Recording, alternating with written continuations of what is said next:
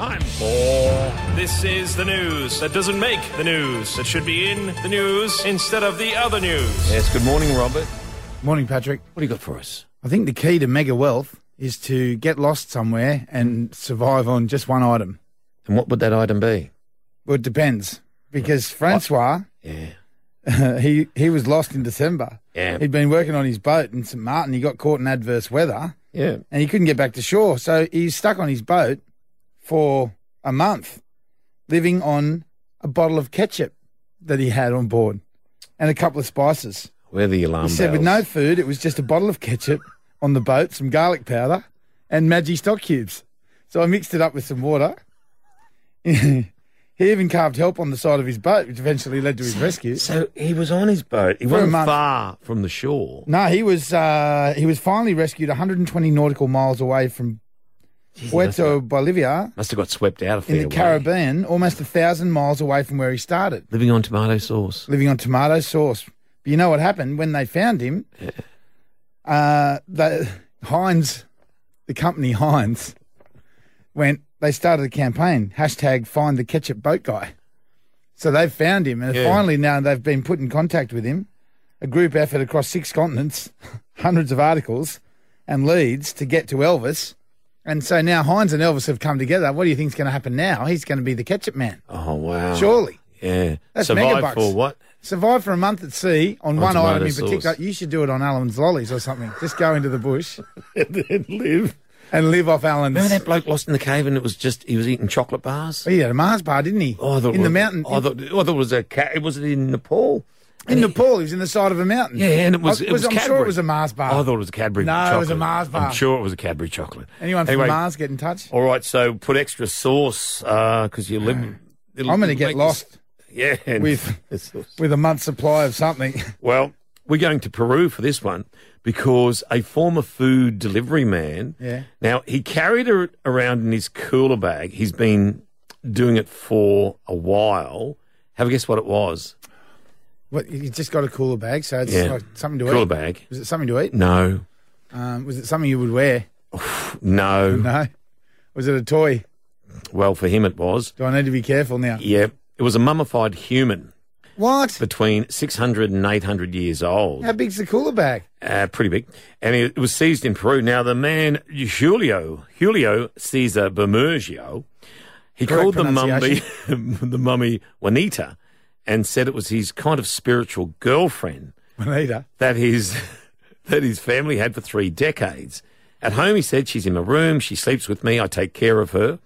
And Mr. Bermugio said his father brought the mummy home almost 30 years ago. And the body was wrapped in bandages in a fetal position. Yeah. And police found the remains in Mr. Bermugio's bag while patrolling a park in the city of Puno, where he'd been hanging out with friends. Unfortunately, what happened, the Ministry of Culture, the pre-Hispanic relic, wasn't Juanita. It was a man. It was a it was a mummified adult male. That's unlucky. So it wasn't Juanita, it was Juan. Juanita. With regards to the financial pressures, it said here the rising cost of living could take a toll on the planet too. Australians are shying away from solar panels and electric vehicles in favour of tightening their belts, and also going old for new. There might be a bargain that you picked up. What have you changed? Would love to know. 133353. G'day, Sean from Jillaby. G'day, Rob. How you going? Hey, how are you, Shawnee? Yeah, good, mate. Good. Good day, Paddy. Mate, what have you done? Like cutbacks with because you've got the Iris Lodge looking with the alpacas. Yeah, mate. Look, the time's getting tough. We've had to cut back the bananas with the alpacas, and I tell you what, they're not happy. Spitting left, right, and centre. Oh, it's just spit fest every now and they go, "Where's bananas?" So we can't afford them. Bang, and that's it. You just get spat at. Because we know Dolce and bananas; those things are expensive, aren't they? Oh, tell me about it. They what? I'm saying. But is that true? So, because if the prices of bananas go up, you go, nah, not getting them. Yeah, pretty much. Yeah, pretty much. And you go in there and walk in the building. He goes, "Where's my banana?" I haven't got one. Spit right in your face. Right in your face. Oh. Won't let me in the gate. There's no respect. There's no respect. Mate, how have you found it? Because you have the Iris Lodge where people can go and, up close and personal with the alpacas. That's on the central coast of Jillaby. Mate, have you found a dwindling of crowds? Yeah, we have actually. It has. It's quietened right down as we're heading into February, which is it's not great, but you can see people starting to tighten their belts and choosing what they do and don't do. Yeah. I've worked out how you can do the banana thing, Sean. Yeah. What you do is you get choco, mash it up, add banana essence, and then it's just mashed banana, isn't it? They're not going to know the difference. I'll let you try that one. Yeah. I'd wear a raincoat. Yeah, put it in an ice cream cone. All right. Mate. Behave yourself, because last night I sat down with my wife, Gwen, to watch Married at First Sight. Hang on. I'll just take you back to sometime this week when you said to me... I'm never bringing up Married at First Sight again, ever, with you. Okay. Right. Yeah. So leave the room if you need to. Maybe I need some help. No, I'm going to try and enhance... 13353, would anyone like to discuss what I have to discuss? It's a relationship-saving moment. Brad has texted us from Batter Bay, 0482 081077. Palmer, you're not true to your word. You said you were never going to talk about Married at First Sight again. With you. So off you go. I'm going to pick up Morris Goolagong. He's calling through. Hello, Morris. How you going? Hey. Hello, Mocha. I'm trying to help you. Good day, Mocha. It's good. I'm not talking to Paddy Gerard right now. I'm talking to you because I promised him I'd never discuss Married at First Sight with him, but I watched it last night with my wife, Mocha. It's not too bad. I'm not reading that. It's exciting, isn't it? It's getting really exciting. I'm really into it. I'm on sick leave too, so I'm watching reruns and everything. You'd have to be sick to watch it. Fantastic. Apparently. But look, the thing I wanted to bring up, Mocha... I'm just going to try and increase this, improve this segment. Go on. Paddy, can you stop talking, please? Yeah. We're trying to have a discussion here. Thank you, Morris. And now what he's going to do is he's got his childish, moronic sound effects. Yeah. Because he's uncomfortable with discussing emotions of the heart. Yeah, it's cry for help, this is. But anyway, we'll let you go through it. Yeah, no, it's very exciting at the moment. I'm a bit worried about Sandy at the moment. So am I. With Dan, and I think he's a very good talker, very good persuader, but I think he just needs to come out and own up to it. So. Well, he does, Mocha, and that was what got me to this point. It wasn't actually discussing the show as such. I sat down with my wife last night. Yeah. The truffle pig has not left the studio. He's there playing with his buttons, but we'll try and ignore him. We sat down on the sofa and we were watching this, and Gwen would say to me, she'd say, "Oh, that Dan, and I'd say, "Yeah, I know." And so I was agreeing with her on all these points because these scoundrels on the show make me look really good. And we're all of a sudden we're cuddling on the sofa watching Married at First Sight. She's throwing darts at Dan and I'm agreeing with everything she says, and I'm all of a sudden a hero. It ended up with my 17-year-old son coming out, walking past us both going, "Ooh, look at you two lovebirds." That's what I mean. That's what you get out of that sort of show, I think. Exactly, Mocha. Thank you for your ear and your voice on the subject. It's been really nice to have a little maturity in the studio. Yeah, exactly. No worries, mate. And I'll continue to watch it because it's doing gangbusters things for my relationship. Yeah, if you want to talk about it any time, mate. Thanks, Mocha. It's really nice to know you're available. Listen, thanks, you two losers. Preference. I'm not reading this from our producer Steph today. Preference for trashy TV shows may actually indicate higher levels of intelligence. I don't. There you go. There you go. Exactly right. Higher levels of intelligence. That's a fact. Researchers at the Max Planck Institute for Empirical Aesthetics found that the main thing that attracts people to trash TV genre is its transgressive nature. Whatever that means. That's right. If someone from the Central Coast is doing well, what do we do? Just jump on it. Jump on the bandwagon. Don't we do it? What? Now, I just had a look because on my Lifeblood, I've given about 7 blood donations. There's a bloke on the Central Coast. Tell you what, today is the day. He is doing it big time. He's a Gosford Hospital nurse, Steve Prasad. He joins us this morning. Good morning, Steve. Hey, Steve. Hello, how are you guys? Good, thank you, mate. Now, today at 10 o'clock, you are making your what number blood donation? 600. Oh, good grief. Mate. That is huge, Steve. Jeez, there'd be nothing left of you. It's just the number. Mate, That's all it is. But there's only, one in...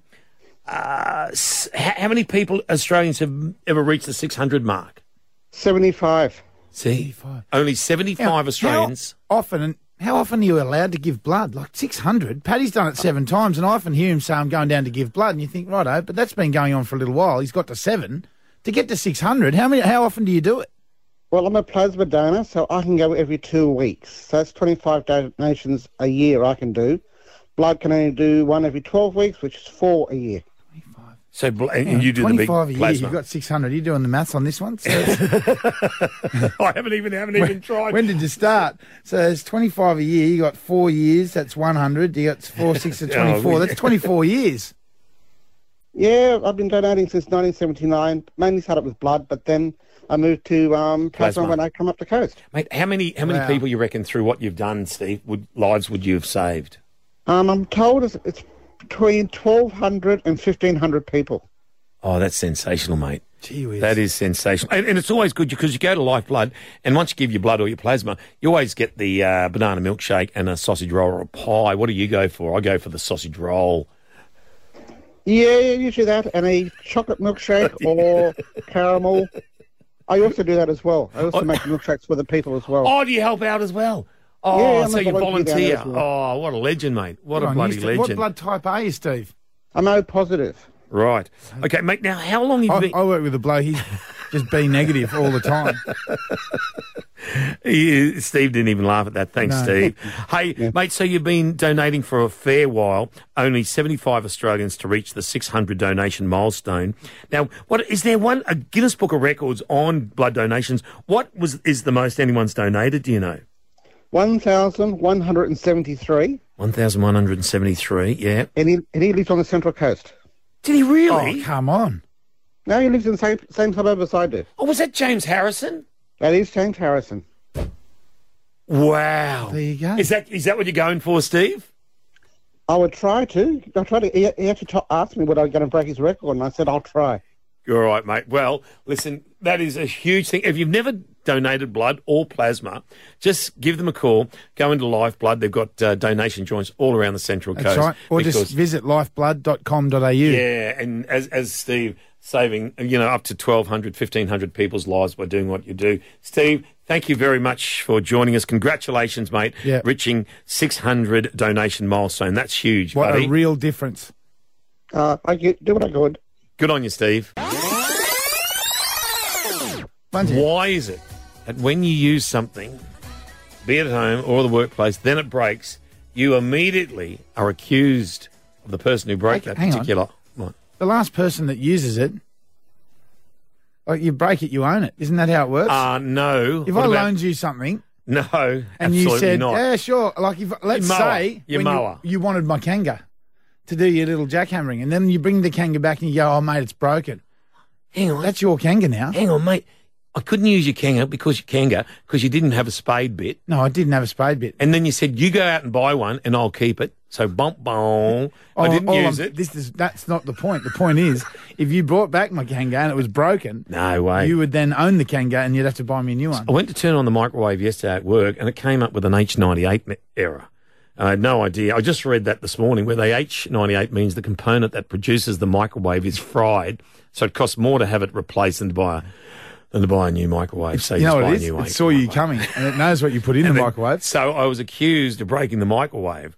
But the thing is then, which I didn't, I was just the person. And you know what? I bet it was used beforehand and they just let me touch it. So, I'll blame him. So, No. So is it still broken? Yes. Anyway. Did you look into fixing it? No. That's someone else's job around here. Above my pay grade. Looks like you owe the What happened, Triple though? M kitchen. Rob and I both had pizza yesterday. So Rob said, I'll use this. I'll use the sandwich press to heat the pizza up. Good bloody idea. It was a good idea. But today, mate, I brought in roast, forgetting the microwave was broken, hasn't been fixed. What are you gonna How do? do I heat roast up? Do I put it in the dishwasher? Put it on a warm, hot cycle? No. Well, how do you heat up roast? Do you put it in mate. the hot water? Put it in a sealed container? Boiling water. Boiling sealed water, container. sealed That container. Would that warm work? It up. That would warm it up. Can I heat Have a you roast? yeah, you can do it in the sandwich press. How? I got potatoes. Yeah, just and put it in veggies the with gravy. sandwich press. It'll be like Portuguese roast. Just flatten it out. But the question I lead to, have you used another appliance in the home that it wasn't made for? Guilty. Yeah, everyone's done that. Yeah, guilty. I used the oven, the home oven, just dry out my shoes once. Stunk to high heaven. Don't do that at home. It's really bad. Don't do it. Can melt. Who has used the dishwasher to do their clothes?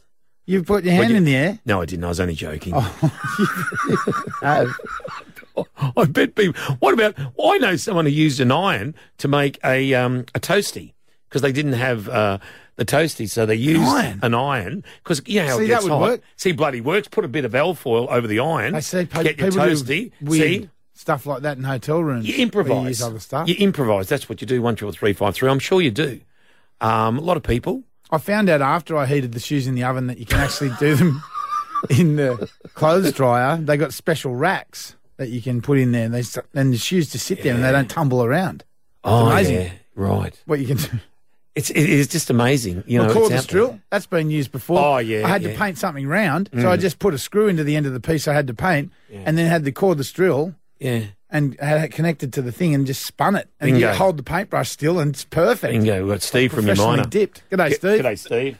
Hey guys, how are you? Yeah, not too bad. What happened? So I worked with a guy that loved cocktail franks. So what he'd do at the office, he would put them in the kettle, fill up with water, turn the kettle on to heat his cocktail franks up. See? Oh, that, Good idea. imagine, you're See making that? tea with cocktail frank stinking water.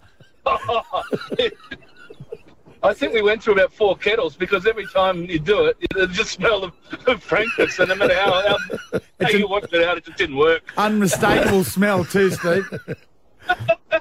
Hey, mate. Cocktail frank coffee. It could catch on.